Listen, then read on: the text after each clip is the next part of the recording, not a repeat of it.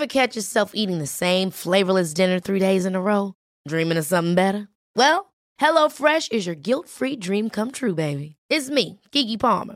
Let's wake up those taste buds with hot, juicy pecan-crusted chicken or garlic butter shrimp scampi. Hello Fresh. Stop dreaming of all the delicious possibilities and dig in at HelloFresh.com. Let's get this dinner party started. I'm Sandra, and I'm just the professional your small business was looking for. But you didn't hire me because you didn't use LinkedIn Jobs. LinkedIn has professionals you can't find anywhere else, including those who aren't actively looking for a new job, but might be open to the perfect role, like me. In a given month, over 70% of LinkedIn users don't visit other leading job sites. So if you're not looking on LinkedIn, you'll miss out on great candidates like Sandra. Start hiring professionals like a professional. Post your free job on linkedin.com/people today.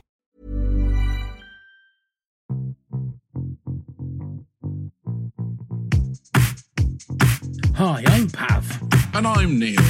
And welcome to the Top 10 of Anything podcast. Let's start the countdown. 10, 9, 8, 7, 6, 5, 4, 3, 2, 1.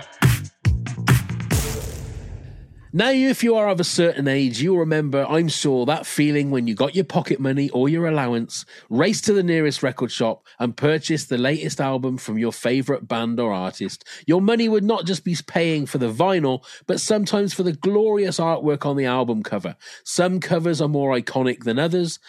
As with many things, fashions come and go, and with vinyl making a comeback, the amazing album cover could still be a thing. Here's Fact Hunter Neil with 10 album cover facts. Thank you very much, Pav. So what I have for you is a group of music industry experts, journalists, in conjunction with Rolling Stone's readers, have created the list of their own best album covers. So do you want to know what they are? Go on then, Neil. Here we go. So at number 10, it's the Velvet Underground. And Velvet Underground and Nico, it's the classic Banana. Just the Banana.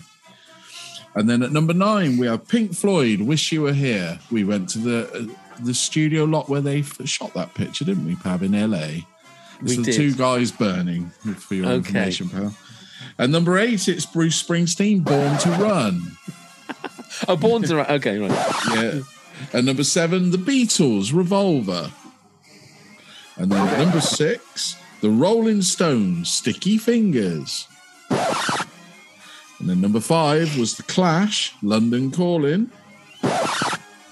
Number 4, the Beatles, Abbey Road.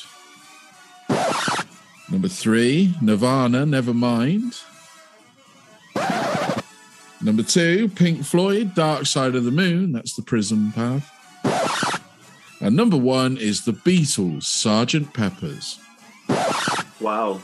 So that's with everybody putting their input in. So would you argue with many of those? Everybody. Who is everybody?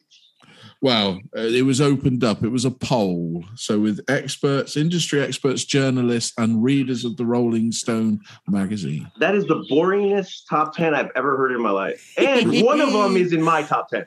I was going to say, David, you haven't heard my top 10 yet, so before you my God, I'm sorry. That is, ladies and gentlemen, our guest for this evening. I get a feeling, now, not normally do I say you should watch this on YouTube, but I get a feeling that to get an idea of who our guest is, somebody who is obviously a connoisseur of vinyl albums, all the way from California. Ladies and gentlemen, please welcome David Diaz. Thank you very much. I am very honored and appreciative to be on the podcast. I have, obviously, I'm a latecomer. I just started watching. As soon as I heard of your podcast with Bean and Allie, I wanted to come do it. I am the founder and admin of Teabaggers on Facebook, which is the fan page on Facebook for a cup of tea and a chat with Allie and Bean. Yes, I am a connoisseur of albums. Most of my albums I've had for around 35 years, I would say. Yeah. So one of the top 10s you have is actually my top 7. So I'll probably put it down to 10 so you can see the other ones. And but I by trade, I'm a landscaper, and I lived in California my entire life, and I've been to every continent except for Antarctica. And my weirdest thing about me is that I have 4 children, and I think they're going to eat me alive one day. Other than that, David, let me ask you, how many vinyl do you have in your collection? I'm about 2/3 of the way through putting my Discog out. There's a very popular cataloging app called Discogs, Discogs, and with an S at the end. You can just scan your album, and if it doesn't have a, you're not going to be able to see it, are you? Maybe probably I don't know. Real close. Oh no, I think it did. That's right. That's okay. Where I'm at right now. Can't my Lord! See that, but yes, amazing. So my medium is worth about 30,715, and I have 1,076 albums in already, and I still have like under this rack, which is a rack that I got from one of my best friends that he procured from Tower Records in Hollywood. Right. Oh wow! So this has history in it already, but this one alone holds 750. And inside of it, I have 2 boxes. I have 1, 2, 3, 4 crates, plus an entire row over there. And then I have a storage room that has a bunch that I haven't cataloged yet. Wow, that's a collection, isn't it? I'd love to come and and I sell and raffle them off for charity too. So I started doing because I have a lot of doubles and triples. I'm very OCD, and there's an album that I like. I'm not because I'm describing myself as OCD. I've been diagnosed with OCD and take medication for it. And when I see an album that I like, especially if it's a rare one, I'll buy it, and I'll keep buying it, and I'll buy it over and over and over again. So I have like 4 copies of The Clash, London Calling, because that's the bands that I like. I'm by nature a punk rocker, but I've collected a large catalog of music just because you can't have punk rock without rock and roll, jazz, rap. I mean, the mentality of punk rock comes from a universal knowledge that music is the complete equalizer. Everybody loves music. Everybody has some sort of connection through their life with music. If you right now say EMF, Unbelievable, you guys are thinking, I know, and you guys are around my age, I'm guessing, and I know you guys are thinking, oh shit, I remember being in high school, listen to, she's unbelievable. Yeah, yeah. I mean, it was always more relevant for us because they were local, really. Yeah, and he's a teacher now. He's a teacher now, correct, in the UK, right? I believe so, yeah. Yeah, that's how I think of music. There's portions in your life that you get them, and these are art pieces. Everything from the newest version of Rocket from the Crypt to Sturgill Simpson's VMP collection in blue. I think this is in blue wax. Sturgill Simpson decided to make his hits into bluegrass. And that's this album. It's one of the most popular albums there is. And there's a volume 1, volume 2, ska, punk rock, Snoop Dogg, Say Anything soundtrack, Willie Nelson, Stone Temple Pilots Unplugged. I collect everything. I believe that music sings to us. So it's obviously been hard for you to narrow down to 10. So I am officially asking you guys to change the name from top 10 to top 55 because I think I got good 55 we can work with. Well, we'll get on to our merch dealers and see if they can sort out all our t-shirts and everything. I'm going to have to change my cap as well. It'll have to be 55. Yeah. Before we actually get down to starting our countdowns, we just want to say somebody that Dave knows as well, Jen Berg, want to say Get well soon. We hope that you're resting well. She's had a little bit of time in hospital, so please look after yourself, Jen. We can't wait to chat to you soon because we have had some good news. I am in a lot of the messenger chats, and she's doing well. And hopefully, hopefully her stay will be a good news that she comes out and she's well and healthy. Exactly. So that's something that we're definitely rooting for. And we have a Christmas card exchange.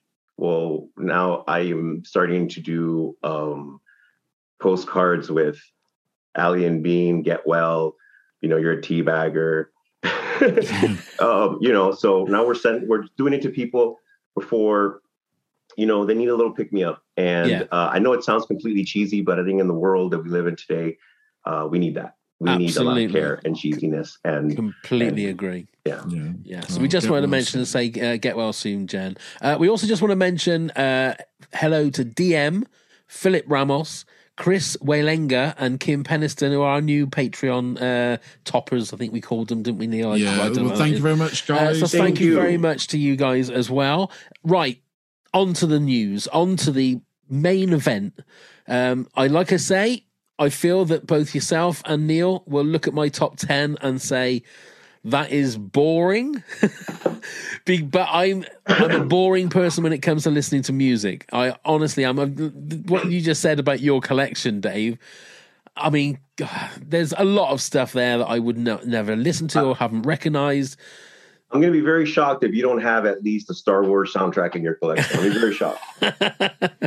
I'm trying to keep vinyl? Away. Yeah, I mean, I'm sure. Yeah. Not only is it on vinyl, I just traded an album for it is between us, a Weird Al, a Star Wars OBI strip Japanese soundtrack, and I can't remember what else, but something else that's all being an Ali centric, right. And those are going to go inside of the mystery box for our meetup.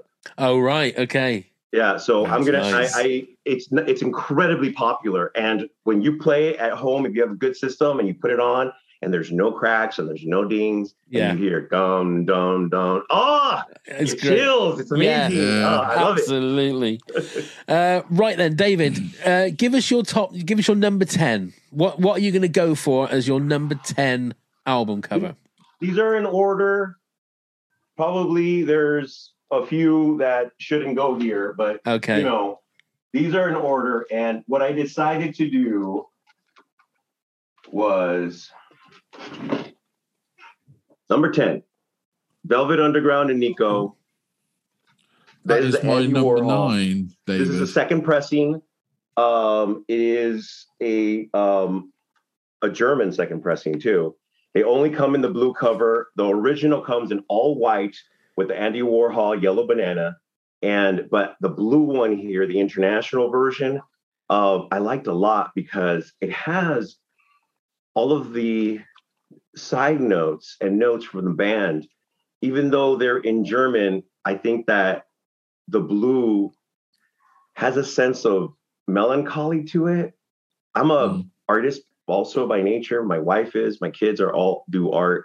And when you look at Andy Warhol's paintings, you get a sense of his mood. And the estate, when they do the reissues, they do the covers. And wow, some of them are really beautiful. The all yellow with white banana, the white, there's so many different variations. If you haven't sought it out, I implore you to. It's incredibly beautiful. And it's in its simplicity, that album shows a lot. That one banana shows a lot, especially just because it's a Andy Warhol. Yeah, great. He was their creative manager. He managed them. He encouraged Velvet Underground to get with Nico. He is the basis of that music and what came from it. Yes, Lou Reed is a genius, musical genius. I agree 100%. Andy Warhol was an artistic force for them. Right. Go on then, Neil. Why was it your number 9?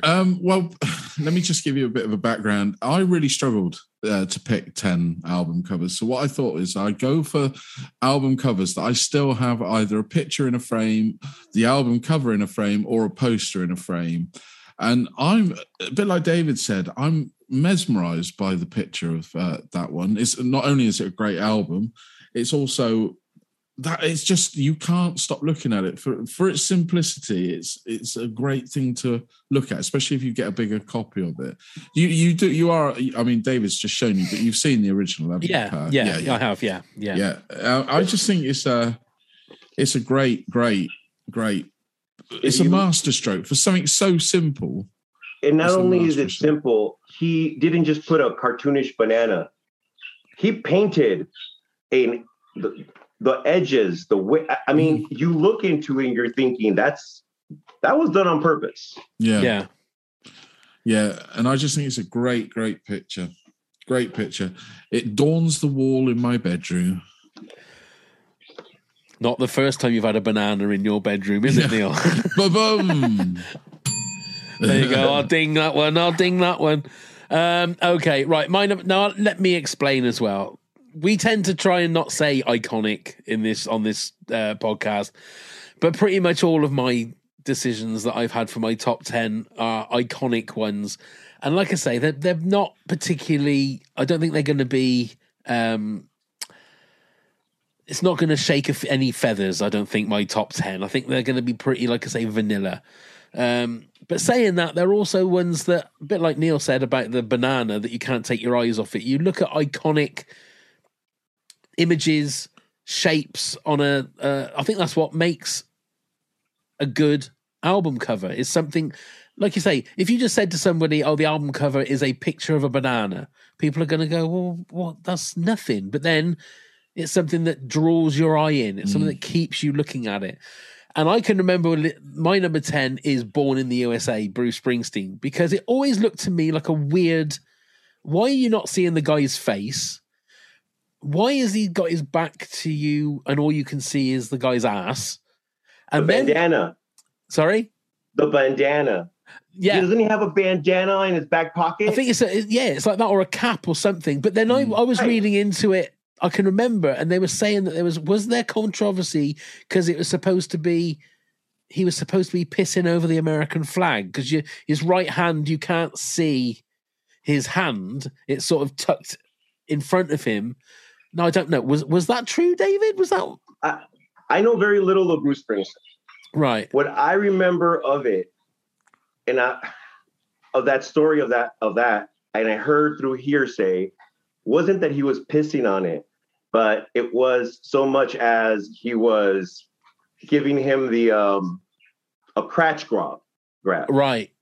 Like take this. Right. Okay. It wasn't a disrespect. It was more of I'm tired of you. Right. Be better. Yeah. Okay. But yeah, it's a striking image, and I wasn't really a massive Springsteen fan when that album came out, but from that album was when I sort of started getting into Bruce Springsteen. But it's that was mine. So Neil, sorry, I never asked you what your number 10 was. Oh, apologies. Mine is Pink Floyd. Wish You Were Here. I'm a huge Pink Floyd fan. I'm not going to use the I word, but that is a really, really visually stunning picture. So explain stuntmen. So if you basically, they're in the Paramount studio lot down the street, and there's two stuntmen on fire, shaking hands. Is basically all it is. But it really is a stunning picture. And again, a great album. If you've never listened to it, I'd highly recommend it. I love the imagery on that. It's hard to describe why, but it's of a flare. You know, it's the fire. There's danger, but there's calm in amongst the danger. But yeah, it's a great album cover to me.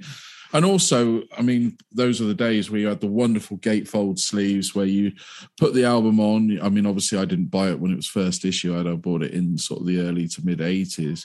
And you'd sit and you could open the album, you could read the sleeve notes, like David said. And it was an event, wasn't it, when you got these albums, that you would listen to the album, you'd be staring at the lyrics if it were in there, or whatever notes, the pictures, and stare at that for a whole album. Did you used to do that, you guys? Or Yes. David probably still does, but My first one that I remember, and yes, I still do it. The first one that I remember was Led Zeppelin 4. right. It opens up like a centerfold to a wizard on a mountain. That's it. And it's the full scale. There's nothing on it. So when you look at it and you want to put it up in a frame, it's beautiful. It's gorgeous. And only the first edition comes that way. The second edition is different. Yeah. And when you close it at the old man and, he's bent over and it shows a lot. What's really amazing is when you take the sleeves out, the inner sleeves are gorgeous. Right. It has the 4 symbols on it with all of the lyrics on both sides, and it's a double album, so it's wow. I have 3 versions of it, so whenever I like, that's one of the ones that wows me, and it's not even in my top 10. Wow. I mean, I can still feel the excitement when you got the album, you got it home, you took the cellophane off, and you opened it, and you pulled the album out for the first time. Oh, I don't agree with you there. I rarely take the cellophane off. Different. And that's the reason that being that is, one, it loses value. If you can have it in the original shrink, that's what we call it in the US, the shrink. If you can have it in the original shrink, it increases the value to it because it means something. The corners are perfect, increases the value. It's crazy how much collectors love the covers, considering that the wax is the important part. Yeah. But you can have a player copy. That's what we call them, player copies. If you can have a player copy that you use on a regular basis that has a lot of cracks and maybe a skip, but it doesn't mess up the audio. And a lot of times people, even when it is a little messed up, will take a toothpick to it. So you have it and you play it. It still doesn't screw with the value if the cover is pristine. Right. So I don't know why it's like that. I'm more interested in the wax looking pretty. It can come in a plastic bag and shrink wrap. If the wax plays perfect, I'm a happy camper. Yeah. Right then, David, you're number 9. What have you chosen for your number 9? For my number 9, I chose something a little bit more British. All right. This is the Feeding of the 5,000. Okay. If you guys know who the Crass is, obviously, right? I've heard of them. I've heard of them. I wouldn't say I know any of their stuff. No. Okay. Well, the Crass is mainly a British anarchy punk band. And their covers are all artistic pieces of times of revolution, times of decay, having to do things for your country, not for the government. Yeah. And, they're anarchists, but the beauty in the cover, in the systematic, we are here as people and not as an overseeing government, is so gorgeous. And it's the travesty inside of these beautiful paintings as you look at it, you can see details all the way into the corners of the boy reading a book and the soldiers and the mannequins and the people burning. It is so iconically beautiful that, and this is like a second printing. They didn't have the band on the first one. All you saw was the artwork in the first edition. And to see it, it's like, that's art. Yeah. That's gorgeous, beautiful art with a message.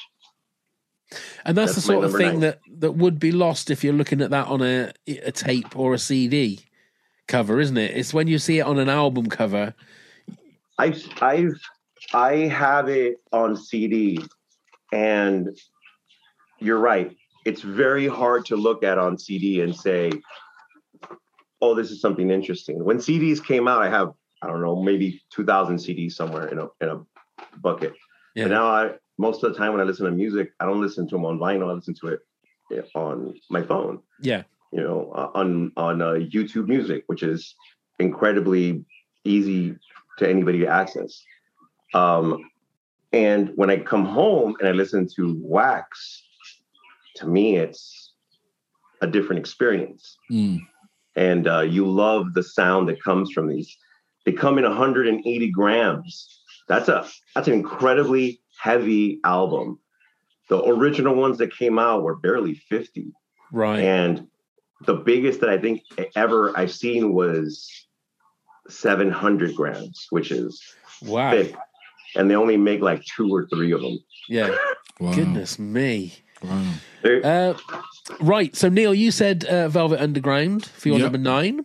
My number 9, I did a little bit of research because I was trying to find something a bit more interesting or edgy to go in my top 10. And mine from a group, again, Neil, which are local, XTC. From just down the road. And it was an album from 1978 called Go To. Okay. And the reason I chose this is because the album cover is basically a black album cover with nothing but writing on it. I'll read a little bit of it. Basically, it's black with white writing, typewriter writing, and it basically says, "This is a record cover. This writing is the design upon the record cover. The design is to help sell the record. We hope we draw your attention to it and encourage you to buy the record." And that's what it basically does. It tells you what the record cover is for. It's just hilarious. And when you know, like Andy Partridge, isn't it, who was the lead singer of XTC, and his sort of humour, very West Country England kind of humour. I thought it was. I've never seen this album cover before, and I thought, what a little bit of genius. It's almost, when you read it, it reminds me a little bit of like the opening scene of Trainspotting with the Choose Life, that kind of thing. So obviously, people watching it on YouTube will see the cover. I'll put the cover up. Anybody that's listening to this, I would suggest get Google, and when we tell you the album cover, just pop it up on Google and have a look so that you can see. Obviously, David's been very kind in showing us the album covers, so that saves me a heap load of editing post-production. So, David, thank you for that. Oh, it's reversed on mine. Can you read the titles and everything online? Yeah, we can see them all. Good. Yeah, it's all good. So that's my number 9, Go To by XTC. So David, your number 8, please. What's your 8?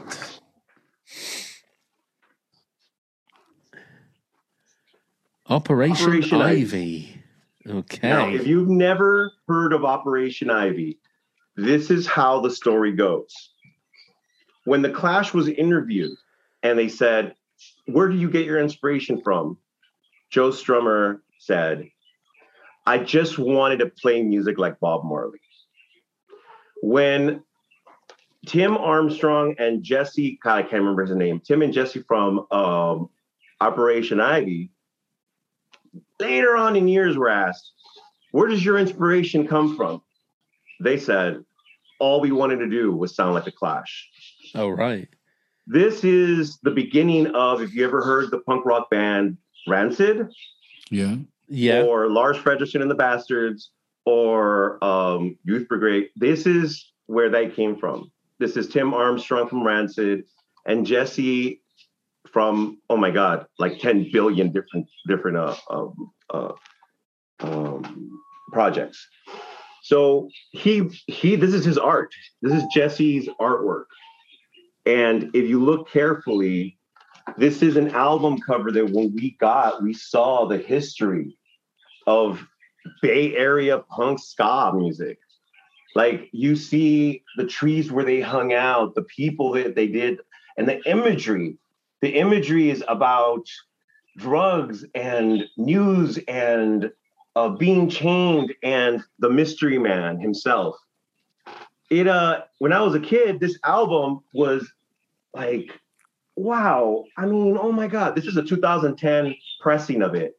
And the original actually came in a 7-inch. And small, a little tiny one. The original came in a 7-inch, and you see the guy and everything. But when I was a kid, that was blew up my imagination. Like, wait a minute. And I'm saying kid, I mean like 17, 18. It blew my imagination. I was just like, okay, this is catchy music. This is very catchy, very fast, very quick, yelling, punk rock, it's rebellious, it's, oh my God, it's me, it's what I want. And then you see the album and a 7-inch, which I found in, I think it was Lookout Record. No, not Lookout, I'm sorry. It was Tang Records in Sunset Boulevard. And I found it there and I picked it up. It cost me $5. Later on in years, when I needed money really bad, I sold that 7-inch for $75. Wow. It's one of those iconic albums that when you get it, one album, there's a bunch of 7-inches came out. They never came out with a 12-inch album of one. And the only thing you have is these compilations of all of their music. So when they came out, you just love. I mean, I implore you. If you hear Sound System, Take Warning. I mean, I'm not going to sing it because I'm stupid just even thinking about it. But it was like, Take Warning. And there's, if you ever get a chance to, there's also a compilation of different artists doing a tribute to them, where they take a ska punk song and make it into a hip hop song, and it works perfectly. So, and definitely encourage you guys to seek it out. But Operation Ivy is rooted in the punk rock world as one of the best and most sought after reunions. And people wanted to kind of, just recently this year, Jesse and Lars decided to do a little reunion. They played one song, and the backing band was the Interrupters. And if you've never heard the Interrupters, they're amazing. No, I've heard of them. Yeah, they're good. Yeah, so that's my, I don't know which one, 8. That's your number 8. Awesome. That's not on my list. Yeah. That's the one thing we've always said is the beauty of doing these podcasts. We get introduced to this brave new world of movies and music. So we'll have plenty of stuff. Feel free to stop me. I am a big chatterbox. No, that's what you're here for. It's fascinating, Dave. That's what you're here for. We want to know about these things. No, we want to know about these things. Say, hey, this is supposed to be half an hour, not 3 hours. All right. No, not at all. Right then, Neil, your number 8, please. So we spoke about simplistic, but yet very visually stunning. It's the Sex Pistols. Never mind the bollocks. I love that little bit of artwork. It's almost, it has got to everything, because back in the day, bollocks wasn't a word that you'd really hear when it was released in the late 70s there. It was always stickered over on the posters on the wall or everything like that. But it was great to see it finally unveiled. So much so that my Virgin credit card is actually a mock of the album cover artwork and says "Never mind the bollocks" on the credit card. Because obviously it was a Virgin label. There's not so much I can say about it, but it visually striking. Love the name of the album. I love the album, even though people say there's better stuff. I think that was them at their greatest myself. But yeah. Never Mind the Bullocks was the first punk rock album I've ever bought on tape. Was it? And it's a great album, isn't it, Dave? Well, it's a great album. I hate the bastard, but he pisses people off on purpose for no reason other than to piss people off. So, Johnny Rotten or Johnny Lydon, I mean, I'm not lying to you. He has more musical talent than most performers with a shitty voice. But his musical talent isn't about his voice. His musical talent is about his message, his rhythm, his iconic stance in life. Great. But he really, the guy wears a Nazi swastika just to piss people off. Not that he is one, And the last time he performed in a Trump. He does it on purpose. Yeah, he's a devil's advocate, isn't he? He is. And that's where that original, they only came out with one album. The Swindle album, The Great Rock and Roll Swindle, was really that, a Great Rock and Roll Swindle. It was just a greatest hits of the first album. And then they mixed in some classical music that was out of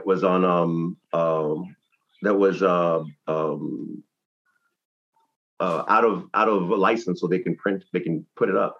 Right. And that basically that's exactly what that was. And they told you what it was. And they literally, their albums is them telling you, hey, this is a swindle. Never mind all the bullshit. Never mind all the bullocks, which basically what it means. Yeah. This is just some very simple punk rock. And, you know, God Save the Queen and, Pretty you know, Vacant, isn't there? Anarchy in the UK are classics. Mm. And if you haven't heard that album in its entirety, regardless if it's streamed or not, you're missing out. Yeah, Beautiful. it's an And absolute the classic. simplicity, but the outright, never mind the bullets, yellow on pink is so visually outstanding. I applaud you on your pick. It's beautiful. Yeah, I will Thank you admit very I've never listened to that album all the way through, so maybe that's one thing I should do. It's a Pretty great Vacant. album. Pretty Vacant is one of my favorite songs of all time. Right. Oh, wow. It's on the B side of that album. If you listen to that album and just the way he fluctuates his voice so that he can be in tune with Jones, and I mean, it's great. I mean, Sid Vicious didn't know how to play worth a shit, No. but if you listen to him, you get such a beautiful sense of, okay, this guy does have talent. But he's hiding it behind a lot of angst and anger, and it's really wonderful. Yeah. You should definitely give it a try. It is. Okay. Are you a fan of Pill, David? I am. Yeah, I like Pill as well. Yeah, good. Okay. Yeah. Nice. I do. Okay. My number 8 came out in 1984, and I was a young teenager, so don't have a go at me. But it was Like a Virgin by Madonna. And the reason I chose it is boobies, basically. Yeah, boobies. I mean, why not? there was a hefty cleavage on the front cover of an album. I have a very big Madonna collection. Do you? Love it. Yeah. Love it. It's pop, but it's awesome. It's early Madonna, sort of, you know, her first sort of 7 or 8 years. I don't think that there was anyone better. No, I agree But for the with whole package, as in, like, the music was amazing, the videos were fantastic. The True Blue, I mean, it was between that one and True Blue. I The True Blue have album. True Blue on wax. It's worth like $50 now. I think I bought it for $7.99. Really. that. Wow. But she was just such And it's blue background with her face, and she's so beautiful. Yeah. Like wow, it's striking. It is absolutely striking. But the Like a Virgin one, like I said, it was Sprawled on the bed, wasn't she? she was with like a like bodice kind of corset thing on with very sort of lacy. very lacy. That was, and at the time, everybody wanted to dress like her. Had the lace gloves and the chains and the hair. Oh my God, it was everywhere. It was. Oh. She was an absolute trendsetter. She was, and now she's an icon, isn't she? She is. Absolutely. She is an icon without a doubt. Okay, then, David, your number 7, please. Drunken Lullabies by Flogging Molly. Okay, you can't tell me that you don't know this band. No, don't know this band. Oh my God. I am going to send you guys a set list, okay? All right. Okay. Flogging Molly, Drunken Lullabies. Okay. Has one of the greatest songs on it in history. I've often told not only my wife, but everyone in my family, my best friends, throughout history, when the day that I die, this song, Rebels of the Sacred Heart, must be played at my funeral. I don't care. It must be played. It's a very religious song. It's his only religious song. He's very Catholic, but it's his only religious song. But this album is more about growing old, being a surly old drunk and not giving a shit. And the imagery of the album, old man walking through the streets in a depressive Ireland, just wanting to be something in life. And that's what this album is about, to being the best that you can, even if you're old, salty bastard. I love this album. I definitely recommend it. Get really stoned, have a big beer, like Guinness, just a thick, room temperature Guinness, and listen to this entire album. I guarantee you will want to fight and fuck all night. It's amazing. Give it a shot. Flogging Molly, right? Yeah. That's another Flogging one on the Molly. list. Well, there you go. That's definitely another one for the list. And if it's an album that makes you want to fuck and fight all night, I mean, as long as you get them in the right order, then that's fine. Oh, no, I mean, regardless, you have to go fight and then come home. I mean, come on. That's the way to don't do do it at home. Then that's bad. Go on then, Neil, you're number 7. So it's Peter Gabriel. And I will say it's Peter Gabriel, and we'll call it 3. It's with the half-melted face, because these first few albums he didn't number. He was just... right, that's why they were all Peter Gabriel, weren't they? So this one visually, to me, struck me. This one?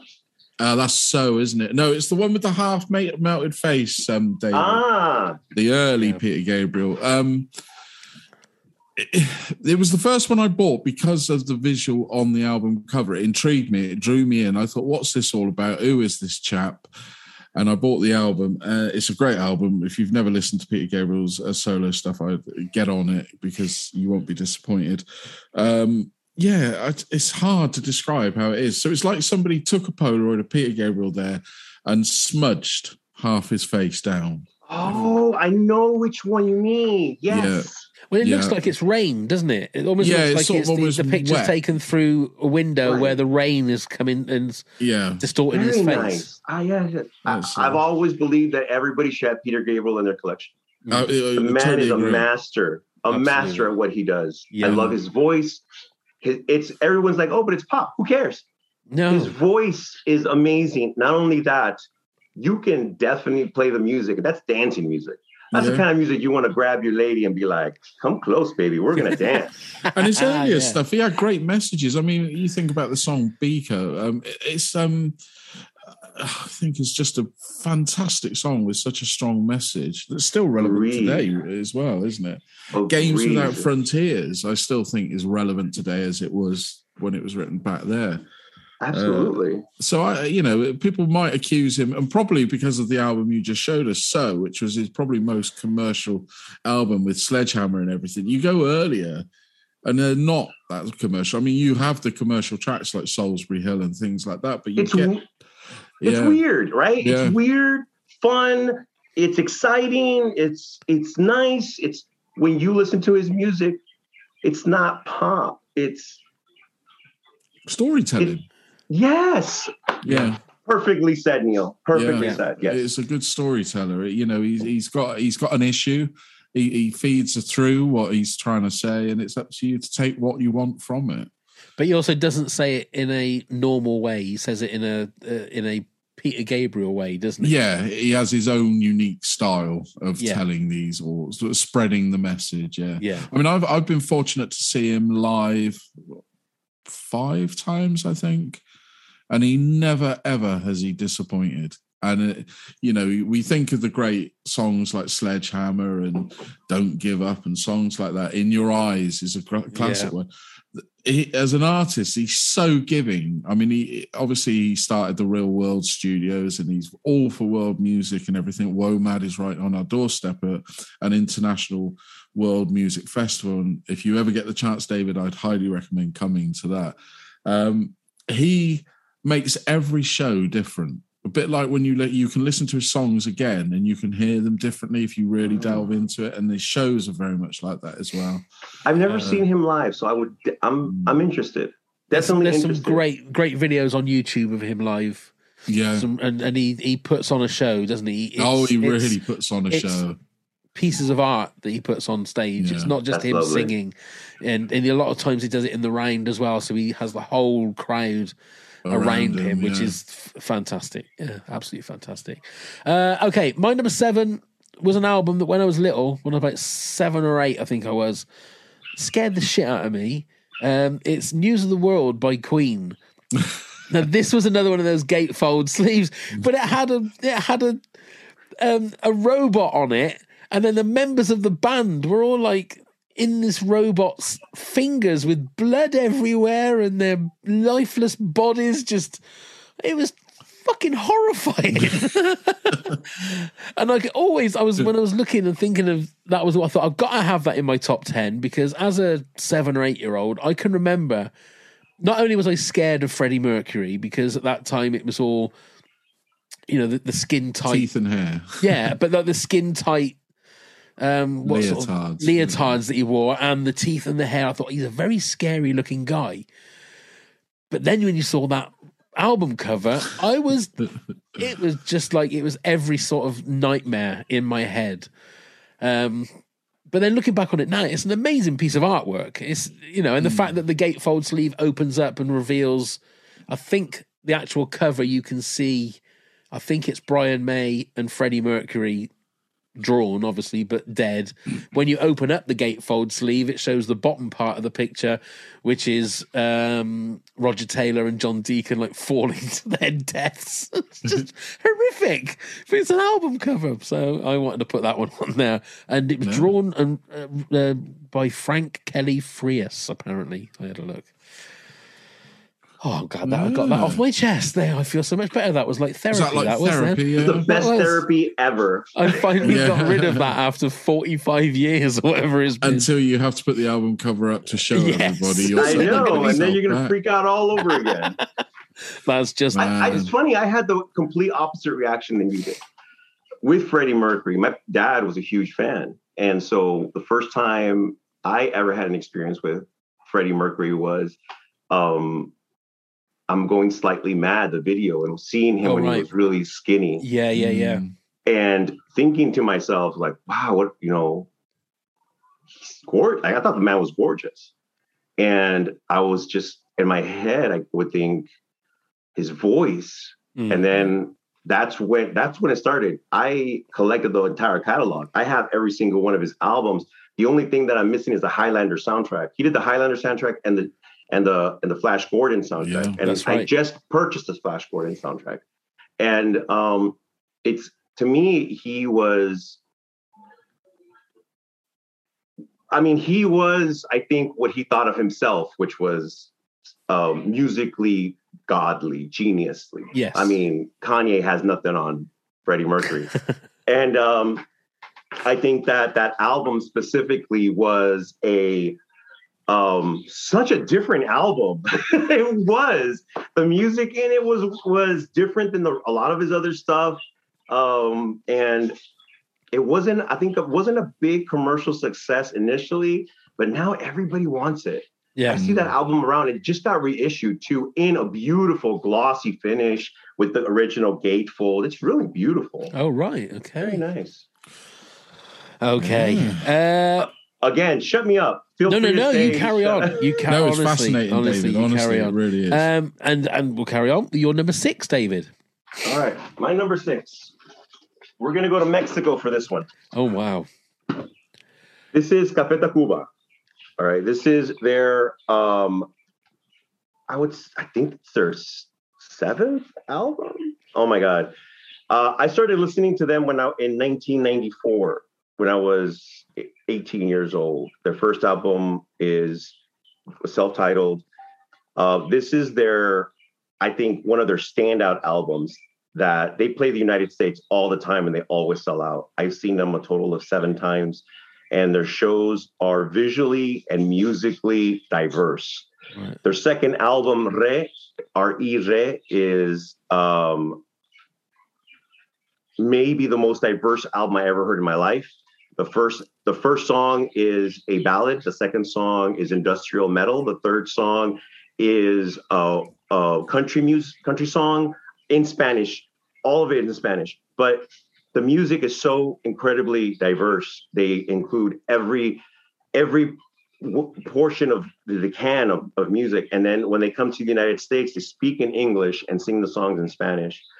And the way that they translate their music is, we have no genre. We're going to expand it. This one has a beautiful dance song on it and the name of the album is Hey Baby, but J-E-I-B-E-I-B-I, Hey Baby. That's how you actually pronounce those letters in Spanish.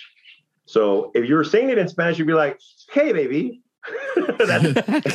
Just repeat what they were called again, David. Café Tacuba. C-A-F-E as in coffee, but in Spanish, café, like a coffee place. And then Tacuba, and it's T-A-V or U-B-A. Right. Now, you can interchange the V or the U. They don't give a fuck. They change it all the time. I don't know why. All right? But the album itself is so gorgeous. So nice. It is a beautiful gatefold with a band. Yeah. Okay. And the back is a graffitied world. And the front has the entire band dancing in it with graffiti all over with the titled princess. Now, they never show her face. And in the video of the title song, never show her face, which is very weird. But I think it's fucking awesome. And I love this album. If you get a chance to get in it, it's still available. This band is probably the most notorious band of not believing in reissues. So their first album, if you own it, I don't. I wish I did. The first album is worth about $1,300. Wow. And you can literally, they produce them in Mexico, Ecuador, and Honduras, and each one of those will fly for that amount. Re is the most expensive one. I've seen it for sale for about $3,000. And after that, Cuatro Caminos, and I can't remember the name of their fourth album because it's something I can't remember.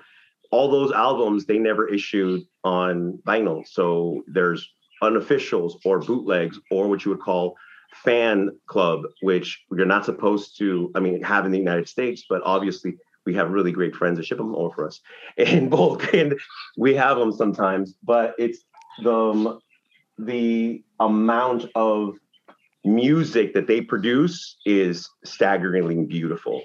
Just every album has something that'll catch you. It can be operatic, it can be country, it can be folk, lorico, it could be his voice, it changes from yells and screams to beautiful cackles like a chicken. Oh my God, this guy is amazing. One of my all-time favorite bands, Café Tacuba. And I will definitely send you that information. So yes. Yes, please do. Please. Oh, God, this playlist is getting longer and longer. Yeah. Go on then, Neil, you're number 6. So we'll take you back to the early 80s. Everybody wanted the T-shirt once the album was released, and everybody seemed to get the T-shirt when the album was released. It's Iron Maiden's Number of the Beast. I believe the drawing of Eddie and the Devil, on the puppet string, was done by one Mark Wilkinson, who will probably feature again in my top 10 somewhere. It's do you know the picture I'm on about? You know Eddie, don't you? Yes. From the Iron Maiden albums. There you go. So he's holding puppets for the Devil underneath. I mean, everybody who was everybody in the early 80s ended up with that on the T-shirt, whether you like the album or not. Yeah. I'm not the biggest Iron Maiden fan. I'm going to be 100% honest, but I do like the early stuff. There they are on the back, burning in flames. I got the T-shirt in the end because everybody did. But I didn't. Really, just to let you know, Neil, I didn't. Did you not? No. You were too busy. I have two of them. I have one that I wore till I have holes in it, and then I bought a newer one. Yeah, there you go. David bought the one that I was supposed to get. Look, he got two of them. I think it was just one of those things that was became like a bit like the Ramones have become now. That you see everybody wearing the T-shirt, yet you say to them, "Oh, what album? Or do you like this album?" "Oh, I don't listen to the Ramones." And that was a thing that happened with the Iron Maiden Number of the Beast album. I do actually like that. It's a pop culture thing, doesn't it? It's it becomes a huge pop culture thing. I love Iron Maiden. I've seen them live twice. They are great live, aren't they? And Bruce Dickinson is still the guy can sing opera. He's got a gorgeous voice. The first album of Iron Maiden had a different singer. Yeah, and he kind of just went up to the band after one of the shows and said, I can do better than him. And he got a job. Paul Di'Anno. That was the original singer. Paul Di'Anno. Good job. Thank you. I could not bring it in my head if you paid me $1 million. Yeah. But the monster on it, the mummy on it, the monster, his name is Eddie. That's it. And he's in every cover. And every cover is a different theme. Power Slave, he's a Egyptian, and it changes. But Number of the Beast was the one where crawls out of hell and comes for you, and it's iconic. And I don't know why I didn't even think of it for my top 10. It's amazing. It's a great cover. It's a great pick. Great illustration artwork, isn't it? The intricacy. It's amazing. And you look at it.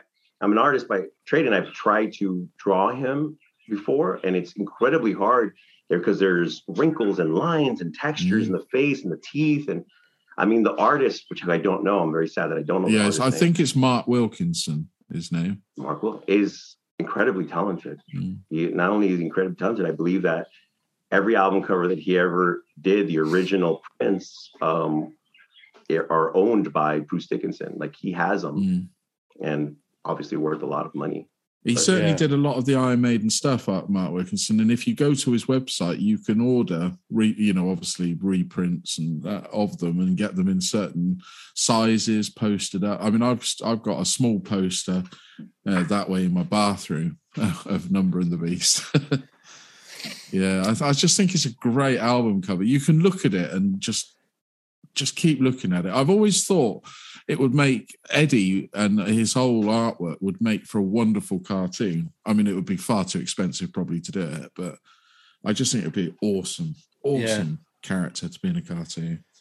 Nice. Okay, my number 6, talking of striking images, my number 6 is Island Life, Grace Jones. Yes. Just that I'm not sure what kind of, whether it's a yoga pose that she's doing, but I'm looking at it now, and you have to be pretty nimble to do a pose like that. But it's one of those poses. She looks amazing, and it's set against this blue wall, and I think she's on some kind of, is it a yoga pose? I don't know what it is, but. Is she naked, isn't she? She has like a red sort of boob tube on. Yeah, because it became very controversial in the UK, that album. It did. Back in the day, It was, I believe that came out right after Conan the Barbarian, right? Where she was in it. Yes. And she blew up after that. Yeah. She was everywhere. She was in View to a Kill around that time as well. The Bond movie, wasn't she? Just a complete, gorgeous, beautiful woman, and she has acting chops, and she has voice. I mean, she was an amazing, iconic image. Anna Temper, yeah. Famously, a chat show host in this country called Russell Harty spoke a little bit over her, and she kept slapping him live on TV for speaking when she was trying to speak. Yeah, that's on YouTube as well. I saw that. Yeah, I'm gonna have to look that up. Yeah, she could go from looking beautiful to looking really scary in the matter of a millisecond, which is quite a feat, really. I think one of my favorite looks that she ever had. She adopted the band over her head. Yes. Oh, that's right. Yeah. The red, like a crown. It was one of my favorite looks. She looked so regal. Yeah. And I was just like, wow, that's nice, beautiful. Yeah. I mean, I've always liked her, especially I was a big fan of her movies, and so it was just one of those things that I enjoyed. Yeah. She is good. She is very good. Okay, David, your number 5, please. First, I want to ask a question. Like, I'm a punk guy, and I think that, do you guys have like a genre that you like go to? Pop, rock, classical? I'm very, very eclectic. I'll be honest with you. Yeah, I tend to go for, if it's a good song, I like it, as opposed to going for one particular type of music. Just I've always been like that, That's. But then again, I've said before, I'm a very lazy listener. I would tend to listen to the same things over and over again than venture into. That's why I said these podcasts have been really good, because it's opened my eyes up to some different kinds of music. I've been trying for 9 years, David. I mean, we've got him to listen to Radiohead recently, not so long ago, and he's not a fan. Which one of the album covers that's in my top 5 was an album that I only listened to for the first time about a month ago, which I will come up to in a minute. So, oh my god, I love Radiohead. I'm a huge Radiohead fan. I've seen them live here in the U.S. but early on, before they became incredibly electric. But I still love Kid A, Amnesia. They're all great albums, and they just redid those 2 albums as a set in a 4-disc album with remixes. And In Rainbows was the first. I think In Rainbows was the first crowd-funded album that they did. They said, "Here's our album. Suggested price $10, but feel free to take it for free or donate." And everyone donated 20. That was the best-selling album they ever had. Yeah, it's a beautiful cover too. It's just in rainbows and different colors on that cover. But he's there. I think the Bends is their best album. And if you listen to the Bends, either you become a fan or you're like, I'm okay. You decide in the Bends, I think. I think that's the album. I think you went to OK Computer, didn't you, Pav? I'm sorry? I had to go at 2 albums. And I think Pav went OK Computer, David. Yeah, I could not get into them. OK Computer is great. Yeah, I just couldn't get into them at all. Yeah, you need to get high and get into them. Okay. You need me to say, I have some gummies I can send you. Okay. There you go, Pav. Then we'll video Pav getting high. Yeah, then I'll be Radiohead's greatest fan. No, but try in Bends. It's very rocky, and it's right the middle between. They went from a rock album to a more technical industrial album, and I'm telling you that mix right in the middle is beautiful. Right. There's a couple of times where he just yells at like just like in anger in the music, and you can hear it in it. And if you just take some mushrooms or something, you'll love it. Okay, you'll get in there, you'll love it. Johnny Greenwood, Pav, does a lot of film soundtracks. Yeah, There Will Be Blood, and that's the Radiohead guy. Yeah, I know. Yeah. Sorry, not teaching you. No, sorry, I didn't. Some people don't realise. No, I know. But you're saying that like then I should.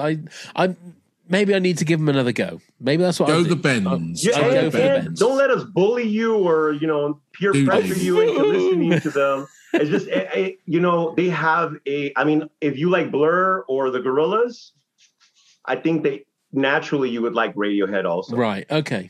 Okay. I will. On your advice, I will give them a go. I will give them another. Try the Bends. I mean, listen to the Bends all the way through. Have a beer, relax. Have your girl massage your feet a little bit. That's never going to happen.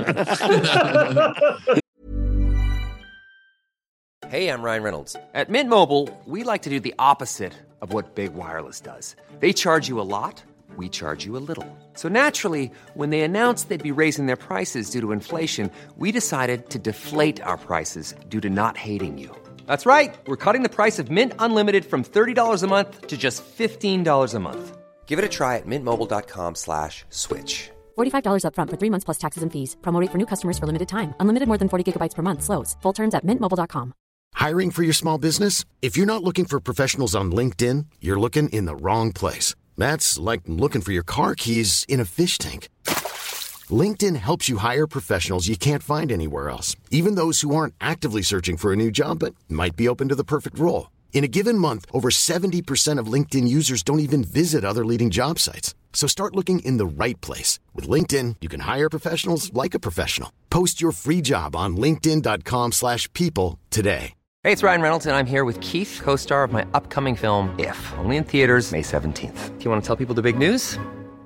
All right, I'll do it. Sign up now and you'll get unlimited for $15 a month and 6 months of Paramount Plus Essential Plan on us. MintMobile.com/switch. Upfront payment of $45 equivalent to $15 per month. Unlimited over 40 gigabytes per month. Face lower speeds. Videos at 480p. Active Mint customers by 531.24 get 6 months of Paramount Plus Essential Plan. Auto renews after 6 months. Offer ends May 31st, 2024. Separate Paramount Plus registration required. Terms and conditions apply if rated PG.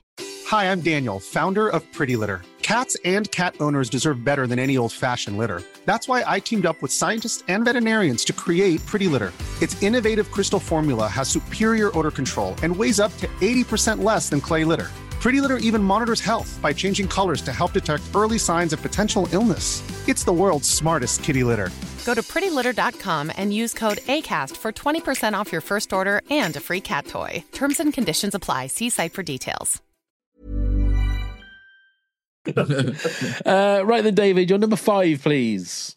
Jane's Addiction, the self-titled, with Perry Farrell looking sexy and odd and strained in a very serene, beautiful.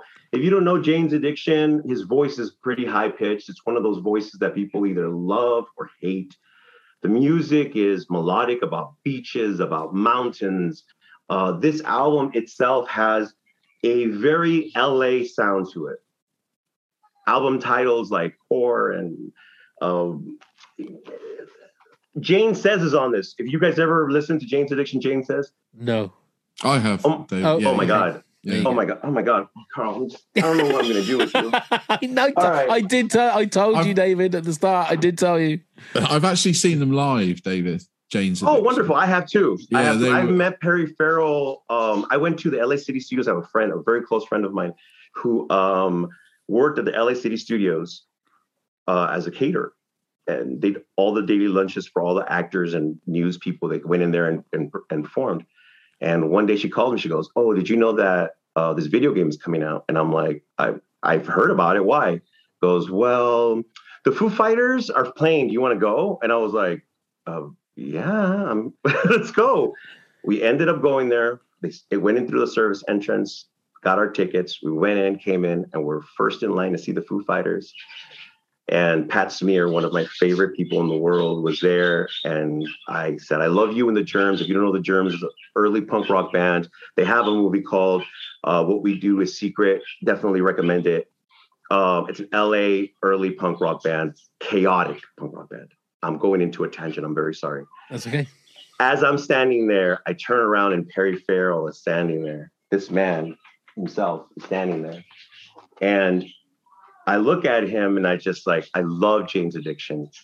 I love Satellite Party. I love Porno for Pyros, all his bands. I just want you to know that you changed my life with your music. And he did. Absolutely changed my life. He made me realize that the music and the words and the voice, regardless of what pitch and what tone, all have a place in life. And they all have a musical genre and specifically, and he found it. He found his bandmates, he found his voice, and he found the tone in music. And I think it's perfect. And if you get a chance to listen to this album, like I said, the chaos somehow turns into a melodic, beautiful thing. And you see it not only in the cover, but in the way he looks at life, about love. And if you ever seen him talk, he does talk sometimes about how, you can't steal another person's wife. You can't be the person that steals. You can't be that one that takes and takes and takes. Eventually, you're going to come to a spot where you have to give and give and give. And either you break yourself giving or you just keep taking. And that's what makes a man. And that's a lesson that he taught me, which is crazy in music. Wow.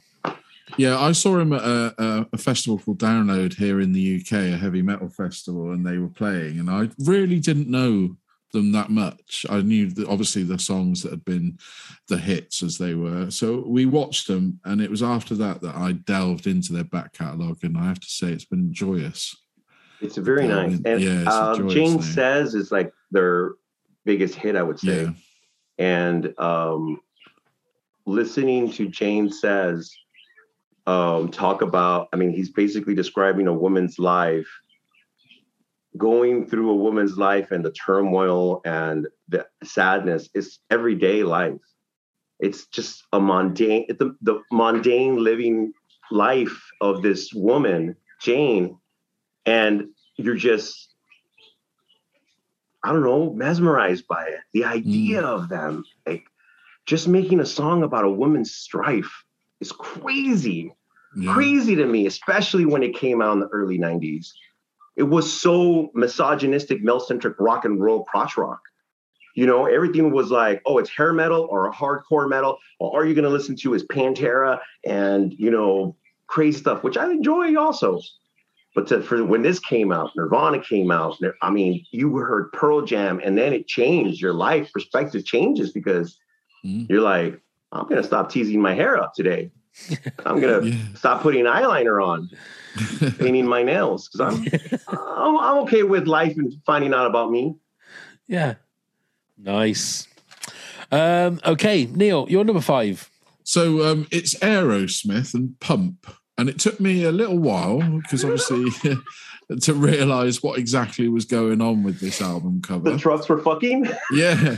But I don't know. It was the naivety when it came out, because what would it have been? 86 that came out? 87 I think probably? Close. Yeah. So I would have been 14, 15 when that came out. I didn't twig at very first. Well, explain for the people that aren't watching on YouTube. If you've never seen it, it's 2 trucks, 2 pickup trucks, I will call them. One on top of the other, basically fucking, just like David said. Okay. But it's really, really well shot. It's it's a great photograph. Whoever got it or however they did it, I think it's an absolutely fantastic photograph. And it says what it means. You know, the album's called Pump, for Christ's sake. And it took me a little while to appreciate exactly what was going on. So much so, I've got that. And like I said, all these are up on my wall somewhere or other. And I think that's a great album cover. Basically Aerosmith is written on the side of the truck and Pump underneath it. And when it's on, you don't even know it's an Aerosmith album until you read the truck. Like that's you right, just look at it. Yeah, you look at it and you're going, that is. Oh, great. But yeah, it's a great album as well. It's got a lot of their hits, you know, Janie's Got a Gun and all of those, Loving in an Elevator. My favorite Aerosmith album. It's, you know, they pretty much play the whole album if you ever go and see them live. Another great band live, if you ever get a chance to 100%. See them have. It's one of those ones live. I think most people would be sold on their performance. Steven Tyler and Joe Perry, when they're performing together, especially, I mean, the goosebumps and the awe that I stood there is when they performed Dream On together. Yeah. Blew me away. I mean, they must have performed that every night over decades and decades, but you would never know. It sounded like it's the first time he'd ever performed it, and it was beautiful. And doesn't he sound vocally like, oh, this guy has literally no auto-tuning, no production. I mean, his voice live, it's just like it's on tape. Yeah, you can't tell the difference. Yeah, the whole band is so tight as well. It's one band that if people are a bit wary about going to see a live band, that's one I would always recommend because I think you would have a good time.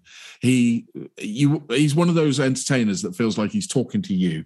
So you will have that great time in a crowd of 60 to 100,000 people.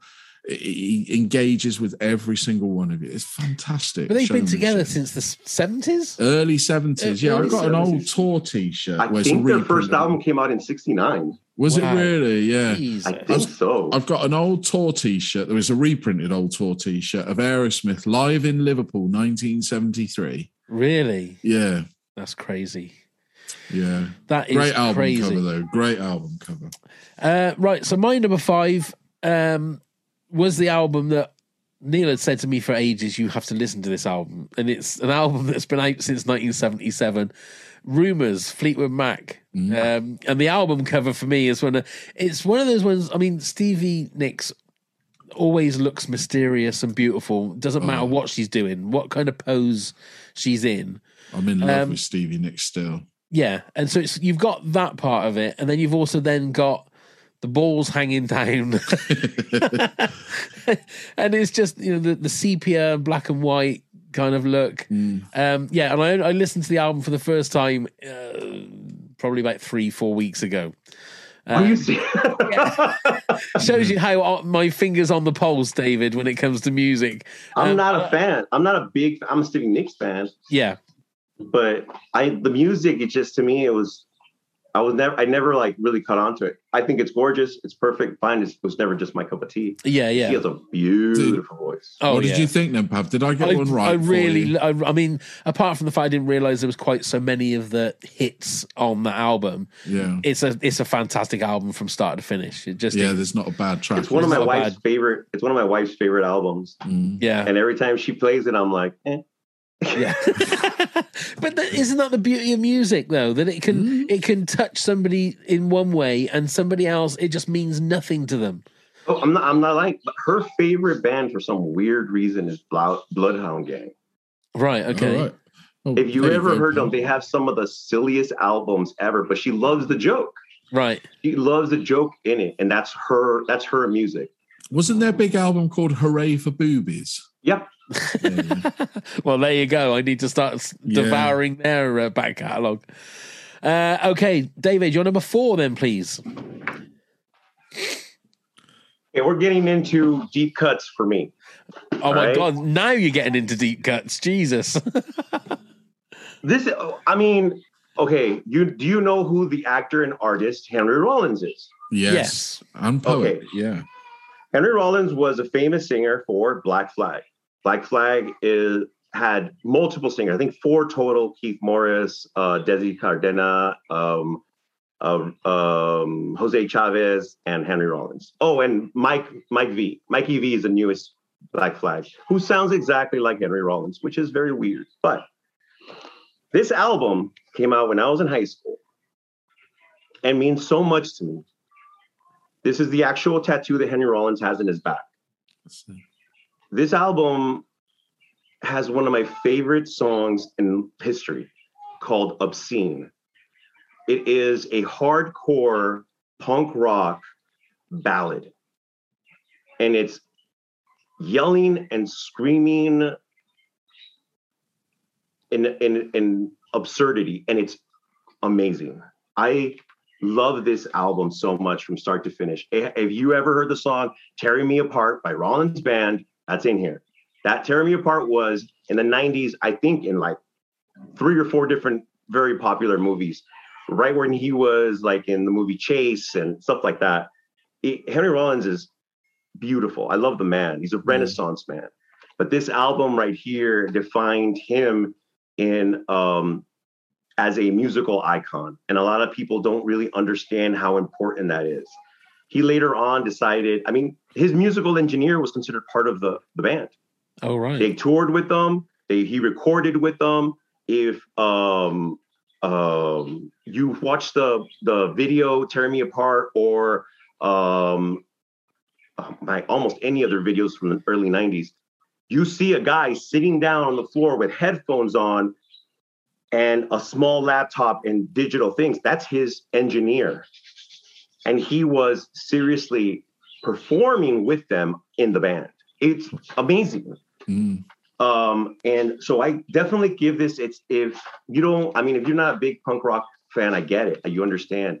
He came out with 4 albums before this, and every one of the albums to me was a different level of his musical talent. And when he got to End of Silence, I mean, the album says it itself. It really is the End of Silence. This album is loud, meant to be played loud. Right. It's obnoxious. And it's, if you want an album just for the pure gorgeousness of that man right there. Look at that. I'm not even close to being gay, but I would say yes to him. Is it right that he's back doing his old material again live? I read somewhere that he's gone back out on the road and been doing a lot of his old material again. If he does, and now this is a lot of hearsay because the man himself says, I don't want to be the old man playing in front of people again. So he's touring. He just is doing a tour right now to the United States with a spoken word. Yeah. Which I've seen, and it's also amazing. Because he's basically at heart a poet. And the music that is around him, I think, was formed by the rest of the band for his poetry. And if you look at it that way, if you look at it going in like, this is a man that's expelling his poetry and the people around them are telling the truth of the music, you will find a altered version of what he is. He's not the guy screaming liar over and over again. I mean, everybody remembers that song Liar. That was in his album Wait, which is also a good album. But End of Silence is, I think, really his top tier album. It's great. Right. Okay. Neil, your number 4, please. So we've spoken of iconic album covers. This probably is one of the most out there. It's Pink Floyd again. It's Dark Side of the Moon, The Prism. I think it's just a genius bit of artwork. It's beautiful. And so much so that I went to see Roger Waters back in 2018 on the Us and Them tour to take it in. And they basically recreated the album cover with lasers over the audience's head. So everybody that was on the floor, unless you were in the sides, was sat in the prism and you could have a view which way you looked. I love it. I absolutely love it. It's, what more can I say? It's just a great piece of artwork. And I mean, instantly recognizable. It's up there with other albums, you see it, you know what it is. You don't need to read the title of the album. It's there. It's for everybody to take. There's a classic punk band named Death. They have a documentary that if you are in the Kevin Smith world, his producer, someone help me. Scott Mosier. Thank you. He sought out the band information and went out and actually did this documentary. So much so that the band actually resurfaced with a different singer because he passed away. Their first album has that pyramid in it. They had a version of it, their first album. So, and when asked about it, they directly referenced the inspiration that was given to them by Pink Floyd. Pink Floyd has inspired more bands than we will ever know in different genres. And that specific album, I think, switches genres halfway through it. You get a rock melody. I mean, the music itself is gorgeous. Yes, it's geniusly gorgeous. The album cover, which is not one of my favorite album covers because I have synesthesia. Another one of those fucking long words. And when I was young, that album cover triggered my synesthesia, and I saw the rainbow prism. I saw that in every time someone talked for almost a week. Right. Oh, wow. And I hated it. I couldn't get away from it. So it's like one of those albums that triggers me sometimes. I love the music. Yeah. Pav's not a fan. That's another one. Pav's Pink Floyd. not a I just fan. cannot get into them. I just cannot get into them. Are you serious? Yeah. Jesus Christ, you're English, man. No. I mean, I would say give something on Dark Side of the Moon, like The Great Gig in the Sky, where it's just them. Oh, Animals. You'll love Animals. It's very rocky and poppy. Okay. Yeah. Yeah. Yeah. Okay. Great Gig in the Sky. Listen to that song, Pav. It's just a woman vocalizing over their music, and it is beautiful. Okay. Neil, get with me on Facebook and send me your information. I'm going to send you. I have a bunch of still in cover player copies of Pink Floyd stuff, like 3 or 4. I'll send them to you. I do. Trust me, I need to downsize. I have so much stuff, and they're player copies. There were DJ copies, singles, and stuff like that. So they're a little scratched up and everything, but a good care, a little TLC, and they'll play great. Oh, David. So the whole thing with Dark Side of the Moon, is it the thing that if you play it and then play Wizard of Oz, it matches up perfectly? Is that the reason there's a prism on the front with a rainbow? No, nothing at all. I mean, that came Is that out. just I mean, a that's fallacy? still a That's not conspiracy sort of thing, isn't Right. it? I mean, you can if you want to, but bearing in mind that Dark Side of the Moon is literally only about 30 minutes long. The Wizard of Oz is an hour and 30 minutes long. So how people do that, I don't know. They must play it over on repeat.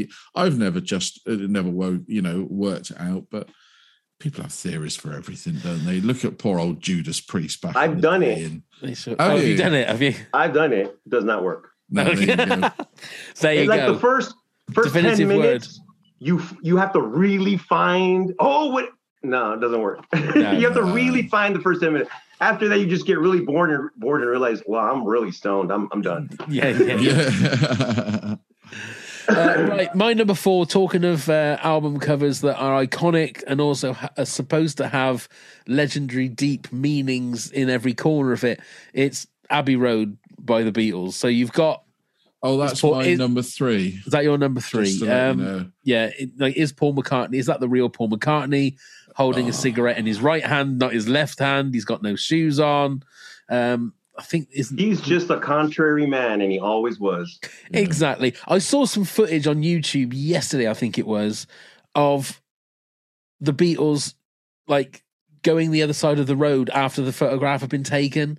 And it's really weird when you see such an iconic moment in time that album cover is, to then see footage of the split second after it when they've crossed the road and they don't know where they got to go. They're just sort of mulling over on the other side of the road. You think that's weird, because you see that snapshot of the Beatles at that particular time, and that is ingrained in your brain that's what they look like, and the memes that have come from that and copied so many times.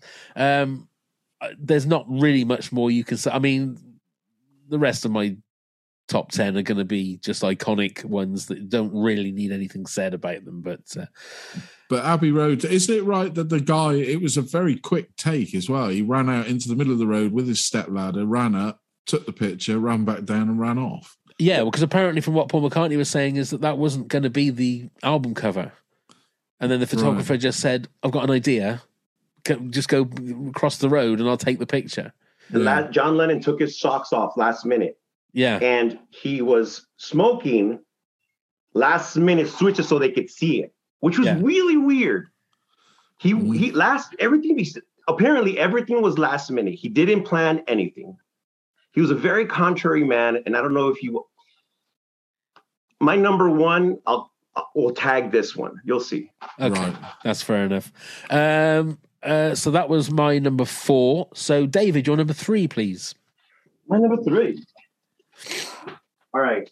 I have 2 number 3s. Okay.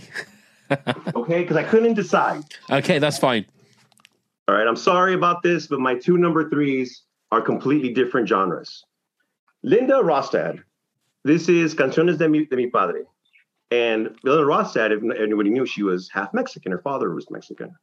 And she did her only Spanish-speaking album. And this is an original copy with the original lyric sheet in it. It's worth about $130. Wow. And it is a representation of every Mexican American going back and finding their roots.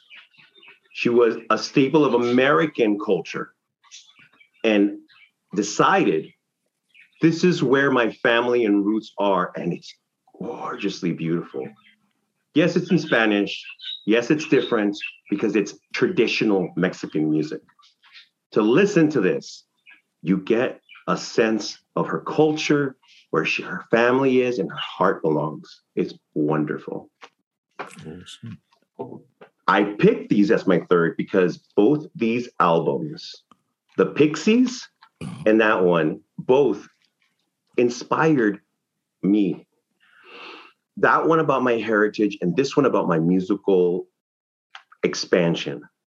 And why I thought this was because if you're into the Pixies, if you like the Pixies, I don't know if either one of you have ever heard or listened to them. I'll be seeing them in the summer.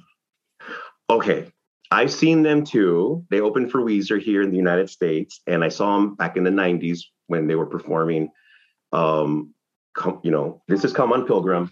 This is an original A4D copy. I would say the worth of it is close to $75 or so.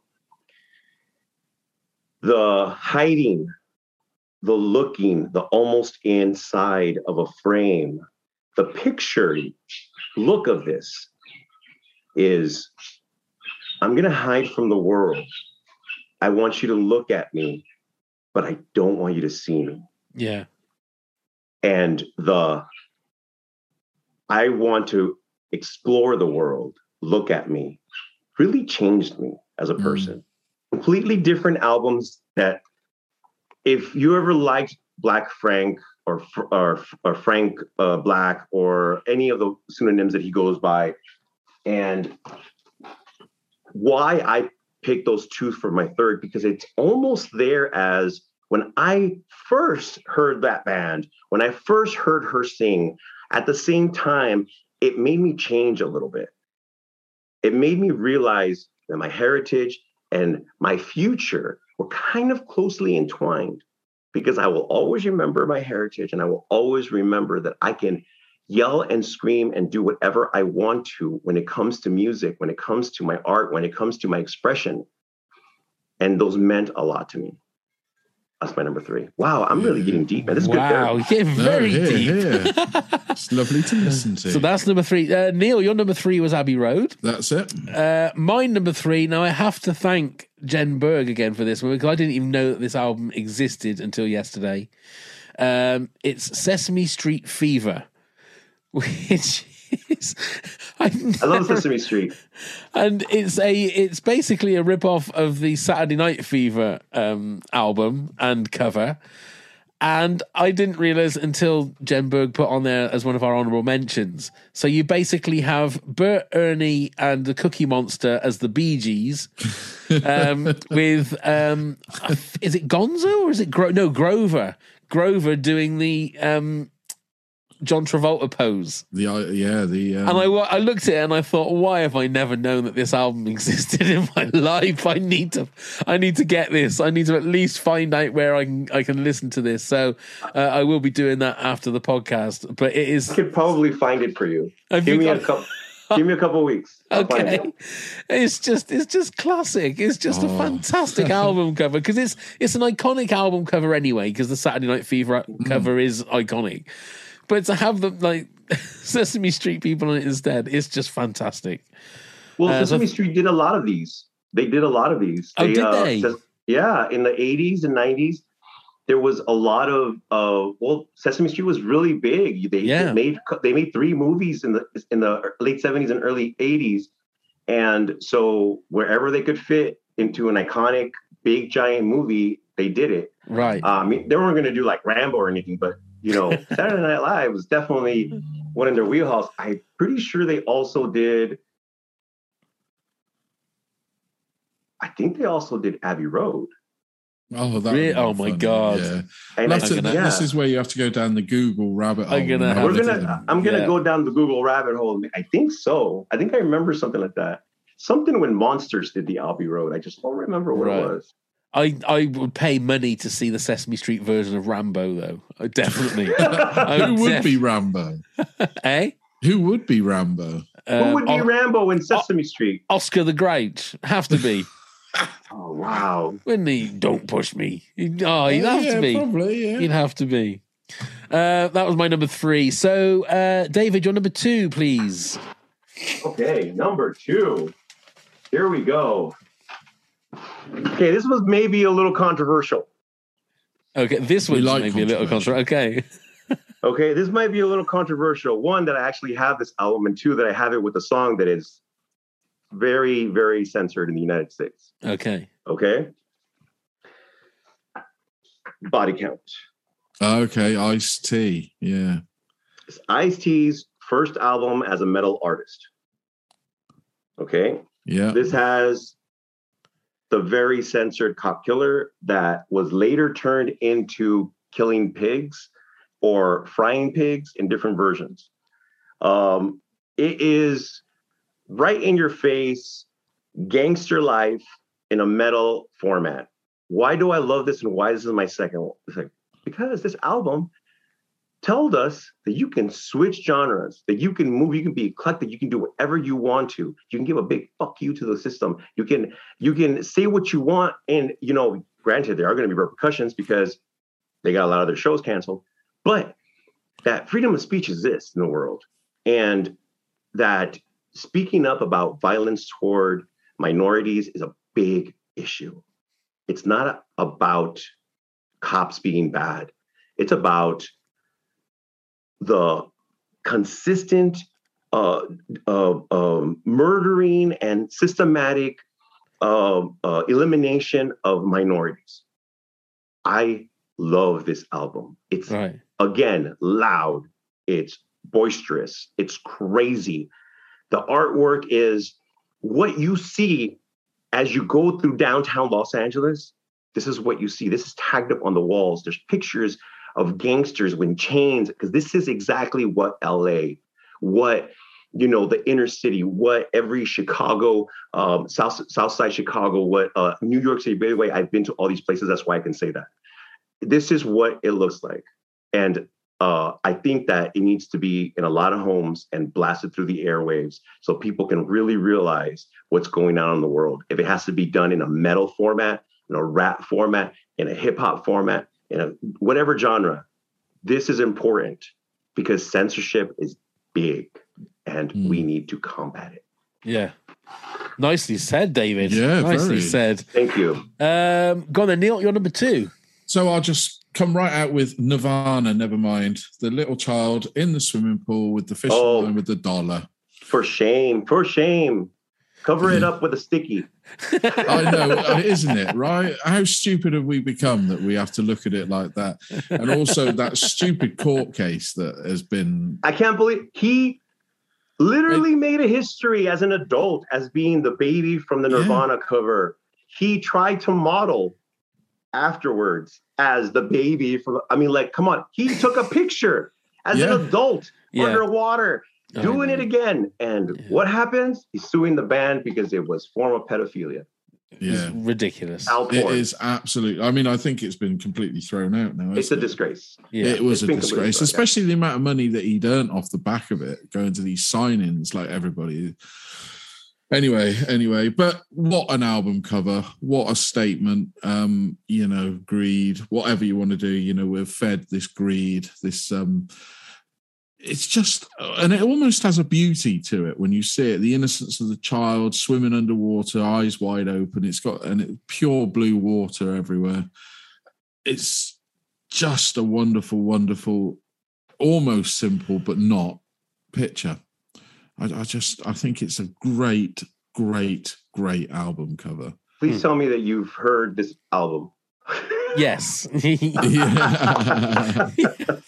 Even I'd have been disappointed, David, if he'd have said no on that one. Yes, I have. Yes, like I said, I warned you at the start, David, that this is what I'm like when it comes to music. But I mean, I think if you look at Iconic, that album, see, I say this because I think it's an amazing cover. It didn't make my top 10.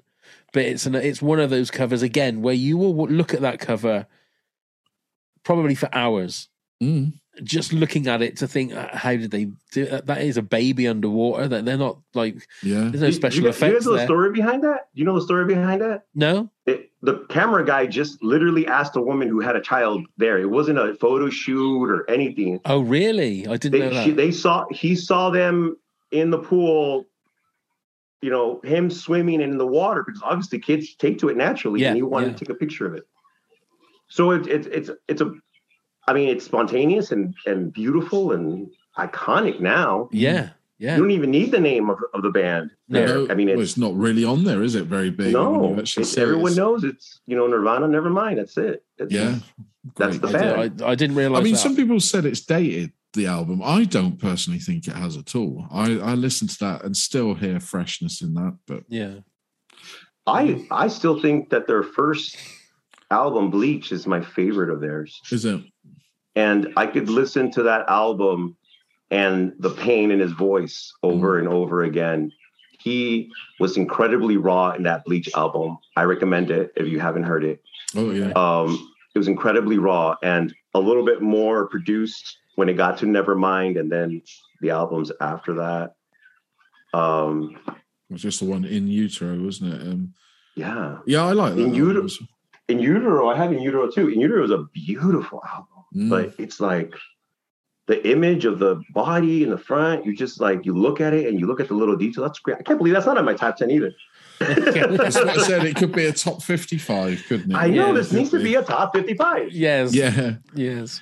Okay, my number 2 is Band on the Run by the Wings. It's not The Wings. By the Wings. Just by Wings. Just basically, it's a group of, the band and some celebrities caught in a spotlight.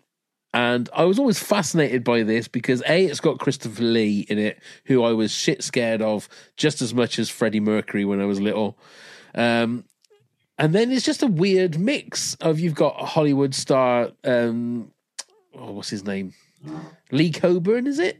Oh, yeah. Lee Coburn's in it. Then you've got John Conte, which is a British boxer, Clement Freud, Michael Parkinson, Kenny Lynch. It's just weird, a weird mixture of people that doesn't make any sense of. Yeah, Kenny Lynch. I'm just looking at it now. And then Paul McCartney, Denny Lane, and Linda McCartney as well. Very, very strange, but it's. I mean, I love Wings. I do. They're a great album. Wings was his best work. I have a couple. I have 1, 2, and 3 of the McCartney album. McCartney 1, 2, and 3, and man, some of those songs, I'm just like, did he run out of ideas? Yeah. But then have again, you heard Meatless Monday? Have you heard Meatless Monday? Oh yeah. Okay.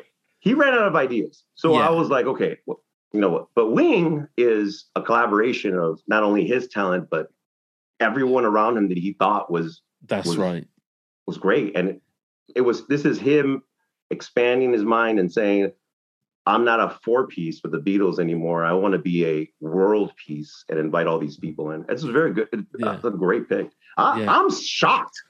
I'm like, wow, that's a great, because you don't hear Wings anymore. Like that's like people don't talk about that band ever. It's not in the news. It's Paul McCartney and the Beatles. They forget about that. Some of their stuff was just unbelievable. It really was. Paul McCartney like you said, at the top of his game. You know, it wasn't Meat Free Monday, but you know, it was getting there.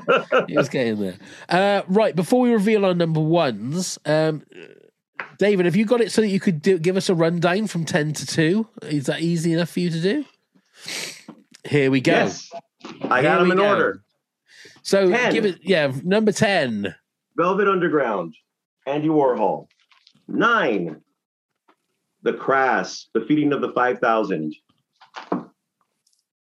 3, Operation Ivy, Energy.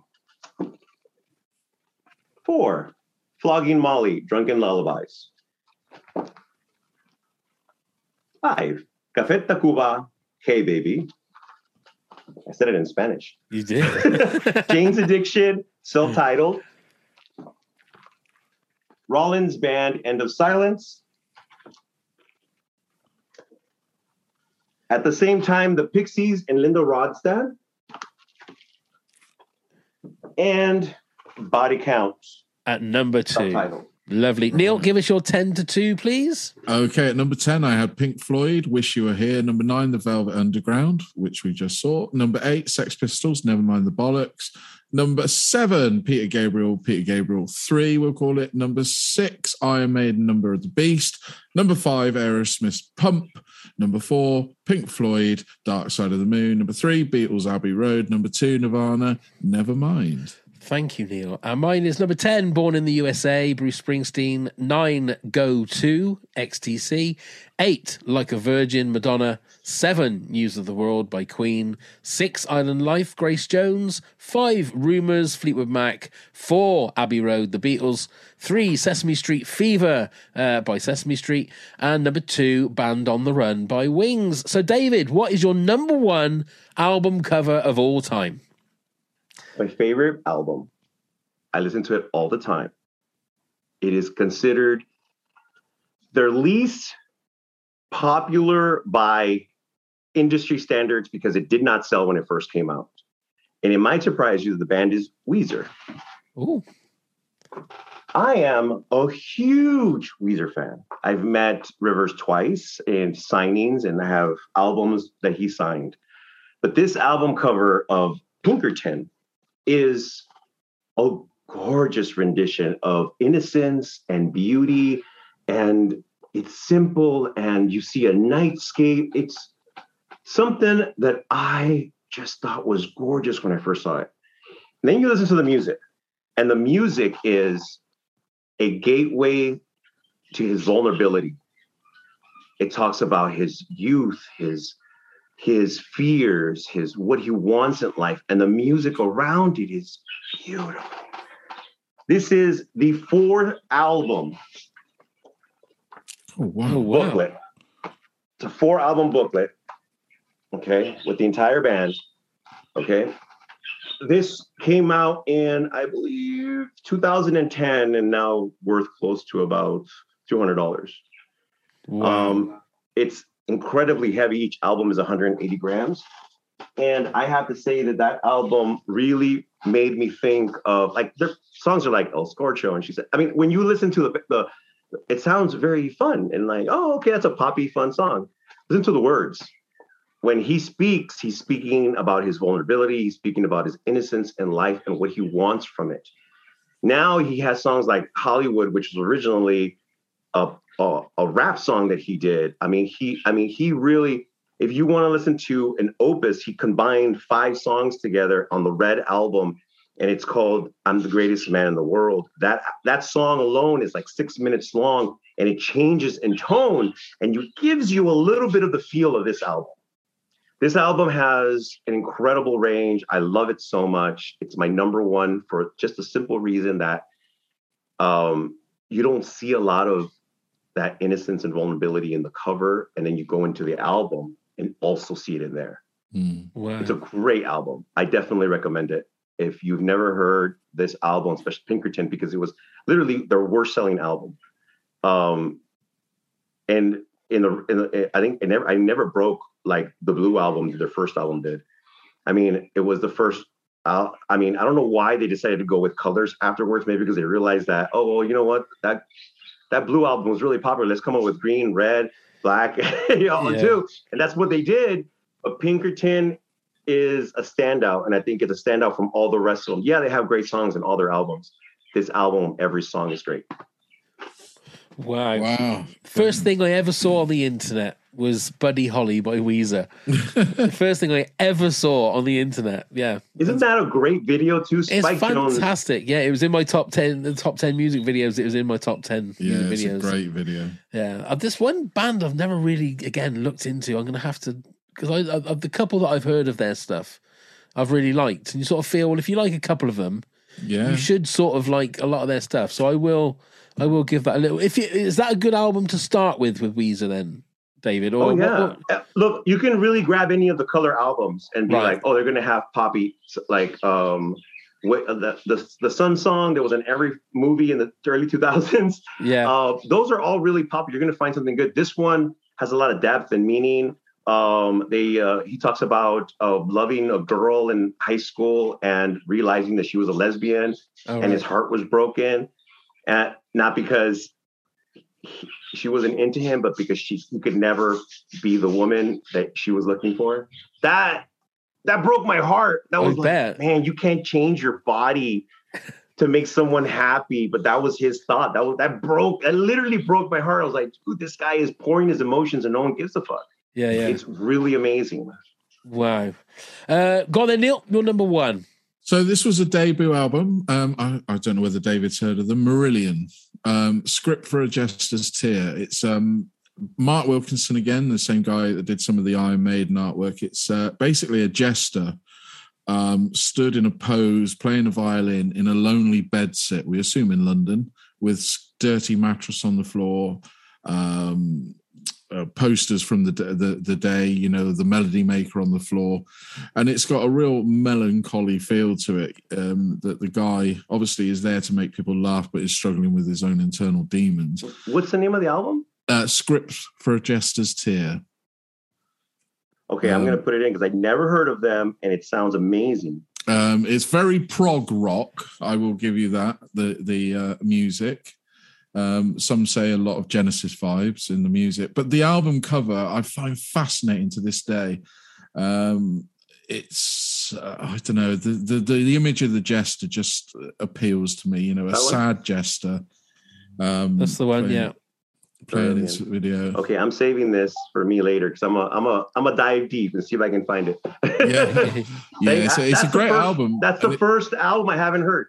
Yeah, so it's a great gate. If you get it, it's a great gatefold sleeve, and it opens up, and you'll see the whole scenario of what the front of the cover is telling you. Like I said, all about the bedsit, the dirty mattress, the fact that he's out of his sorts, a jester in this, I would assume, like I said, a London squalid bedsit, and it's quite a harrowing picture as well. But I love the picture of the jester.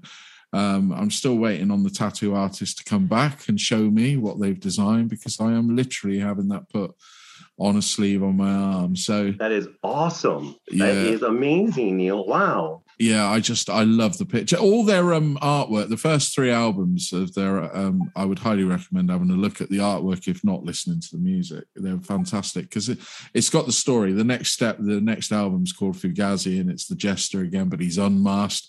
He's not in the bedsit. He's made his way up in the world, and he's out, whether he's drugged or passed out, you tell me.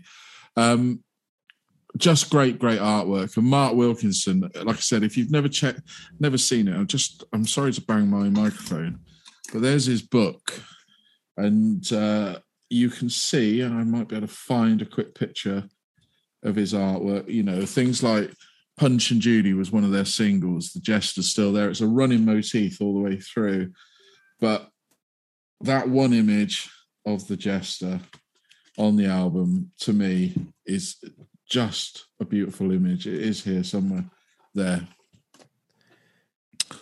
Yeah. So, and you can see the whole album then. It's got pictures from their singles and everything, the Squalid Mattress. I find you can still look at it. You know, I read like the Melody Maker that's sprawled across, because I used to buy the Melody Maker. I don't know whether you did, Pav, in this country. No. Yeah, I just think it's one of the greatest pictures I've ever seen. Genuinely. I'm always fascinated by it when I see it. I like the depth in the room, and you could see the sunken mattress and the far away things on the wall. It gives you like a perspective of things are too far away to want to move or do anything. So I'm going to lay here in bed. That's very powerful. Yeah, very much like that. And like I said, it's the same artist that did a lot of the Iron Maiden artwork, and you can really tell once you look into it. You know, the intricacies of all the lines, the facial expressions, and what he's holding. But yes, David, check them out. I'm not saying you enjoy them. Definitely, thank you. Them out. Well, there you go. I feel like I'm far behind you two guys. You're far too deep and meaningful in this episode. My number one is Sgt. Pepper's Lonely Hearts Club Band. But what's not to love about that album? There's no what's not to love, but it's great not, album. It's not particularly original. I know that. It's about as iconic as you can get as an album cover. And I must admit, as we started this episode, I was looking at my top 10 and I was thinking, oh my God, maybe I should just be quiet and ask you questions rather than go through my top 10. It was fun. I love the boobies one. That was the best comment I've ever heard. Yeah. I love this album because of boobies. Well, I mean, what more do you want? At least he's honest. Exactly. No. I'm applauding it because a lot of people look at that and think, well, someone put boobs on there. That's gross. No. Madonna was on there for a reason. She was showing that pose for a reason. Exactly. Sex it's not sells. Yes. Absolutely.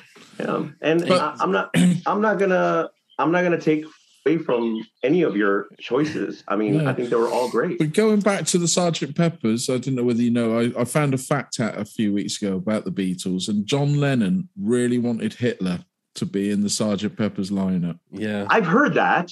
Yeah. I never thought it was true, but if it is true, that's screwed up, man. Yes. Isn't it? It's very... He was such a contrarian. He just wanted to be in everyone's, like the blister in the paw of a tiger. You know, he loved that. Yeah. He loved that kind of stuff. Right, we had some honourable mentions. Stu Grant said Appetite for Destruction, News of the World. He's put Smells Like Teen Spirit, but I'm assuming he means Nevermind. Sgt. Pepper and Justice for All. Music. Justice for All is the very iconic Justice statue, the balancing Justice statue, where she's on. It's, if you've never seen it, definitely go look at it just to watch it. It was Metallica's version, their very operatic version of, we want to do heavy metal, but we want to make it artistic. That's the album. Right. And it's the first time their songs went up beyond 5 minutes. One, which is the opus of telling the story of mental illness outside of the military, is very cool, very amazing song. It's great. I have an honorable mention if I can. Yeah, cool. Yeah, far away. When we started this, the only album that I don't have that I wanted to list was a very, very important album because it's a compilation, and the last compilation the Beatles put out. It just says Beatles on it, and it doesn't have a name, but everyone calls it the Butcher Paper. Right. Why do they call it the Butcher Paper? Google it, you'll see there's two versions of it. There is the unwrapped and the wrapped. The wrapped Butcher Paper is them. I think it's Ringo sitting inside of a Foot Locker that was sitting up. So it was open, the door was open and it was sitting up, and he's sitting inside of it like this, and the rest of the Beatles are around. That's the wrapped version. The unwrapped Butcher Paper version of their last compilation that they ever did was a direct fuck you to the system. to anybody that believed that the Beatles was mandated to live forever and always come out with songs. They've purposely broke up because they hated the demand. And that album was them all sitting at a table with blood all over them and baby dolls butchered in front of them. Yeah. And it was their way of saying, fuck the system. They actually, when it first came out, they wouldn't distribute it because they thought it was grotesque. And to me, in my head, I'm like going, wow, what year were you living in? Because they're just baby, like they're toy dolls. They're the dolls. They're toys. Yeah. And you can very easily say, okay, they look like toys. And they're laughing around it. Nobody looks at it's a joke. Obviously, it's a joke. Yeah. You know? And I'm looking at it. I'm looking at it now because I remember seeing it. I didn't realize this is the one that was released in America, wasn't it? Obviously, yeah. But yeah, they've all got big smiles on their faces, with like basically bits of doll parts all around them with meat and stuff. It is a weird album cover. It's a very weird album cover, but it stood out to me. And there's one more honorable mention. I have it right here. Yep. Mephistopheles. The Satanic Chicken. This is the first. There's a lot of. You just really surprised you because there's a lot of them. Satanic ska band, and this is traditional ska. Very little punk rock, very little rock. Traditional ska music, but this album has songs like Saba Saba Saba, Rank and File. The name of the album is God Bless Satan. Yeah, and it's obviously a joke. Huge joke. I have a shirt that has the sheep head and an afro made of fire because the lead singer is African American. Right. And it is fun and exciting and trumpets. And you're British, you guys obviously love ska. Every pop artist has a ska album in Britain. And it's true. Lily Allen, Amy Winehouse, all ska. I don't care what anyone says. Yeah. And to listen to it, you're thinking, are they joking? And like, oh, they really are joking. It's an incredibly fun album. They don't get enough credit for what they do. They actually have a song called Satan Stole My Weed. That is one of the funnest songs I've ever heard in my life because he said it so earnestly. Satan stole my weed. And he says it so angrily. It's so funny. You have to laugh. Sometimes music is made for that. Yeah. Have a look That's at it. that. I'm done. That's nice. Lisa Buchanan said, Rolling Stones, Sticky Fingers. My older sister brought this home. Being a good Catholic girl, I was a little surprised, but so curious. Couldn't wait to unzip it.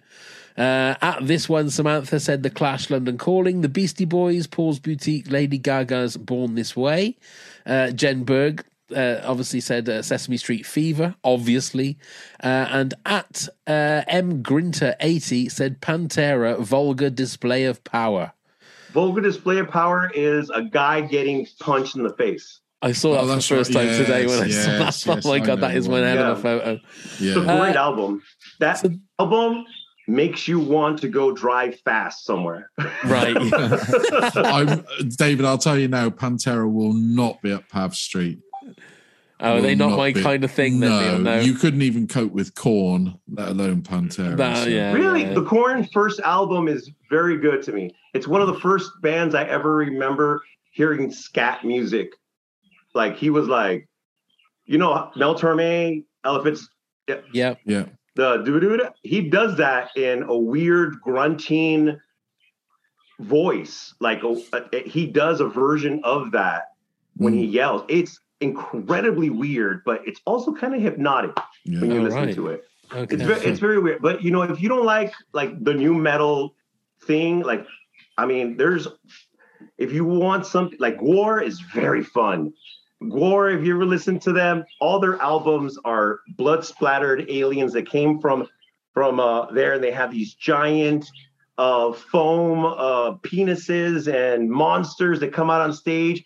When you go, expect to get blood splattered on you because they have they destroy things. Go on Google, and look for it. Those albums are amazing. Metal has a very unwritten law of album covers. Yeah.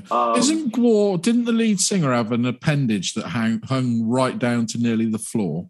Yes, and he recently passed away like 2 years ago. And now there's a new singer who's incredibly obese and big guy. And he also has a huge appendage that comes out. But it's an unwritten law that all metal albums have to have, that obviously, manic, horrible monsters and satanic things, stuff like that. And you see, I mean, obviously, if you ever heard seen a Slayer album, there's upside down crosses. There's bands like Deicide where the lead singer actually burned an upside down cross onto his forehead. There's, there's so much of it that's kind of like, yeah, we sing metal because of this.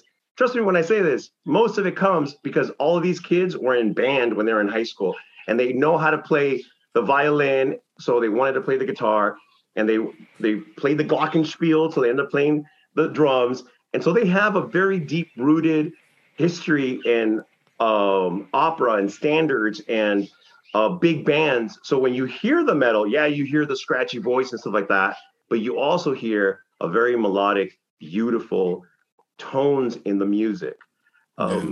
If you ever listen to the Dirty Crew, Motley Crue, if you ever listen to them, Tommy Lee, before he was a drummer, he played the accordion.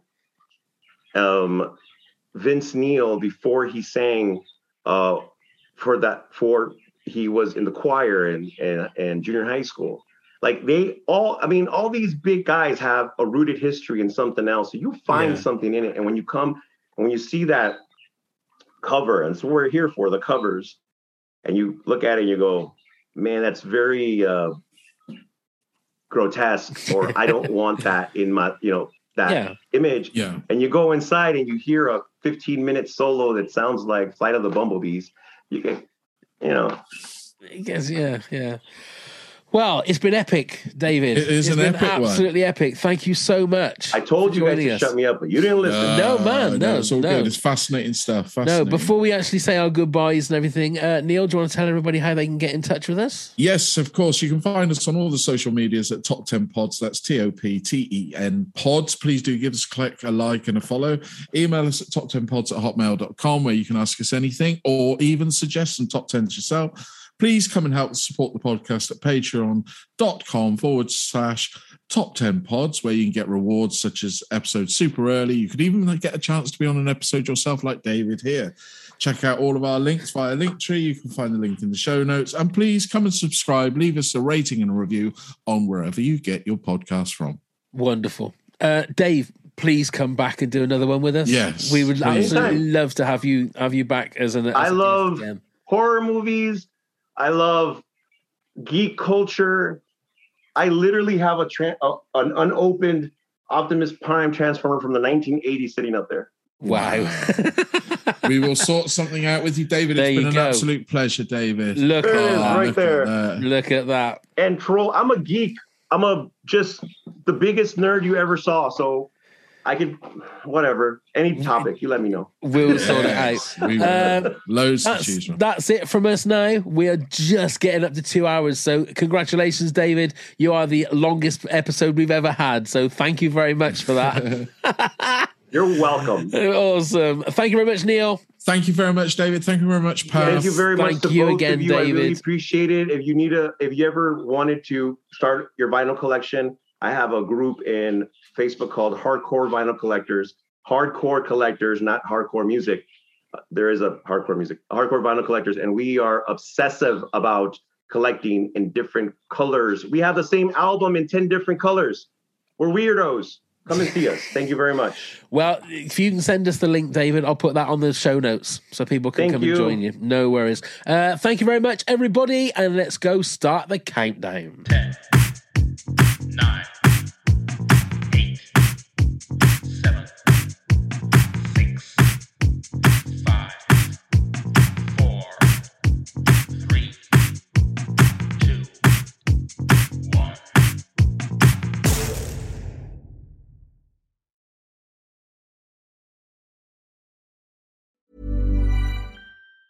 Even on a budget, quality is non-negotiable. That's why Quince is the place to score high-end essentials at 50 to 80% less than similar brands. Get your hands on buttery soft cashmere sweaters from just $60, Italian leather jackets, and so much more. And the best part about Quince, they exclusively partner with factories committed to safe, ethical, and responsible manufacturing. Elevate your style without the elevated price tag with Quince. Go to quince.com/upgrade for free shipping and 365-day returns.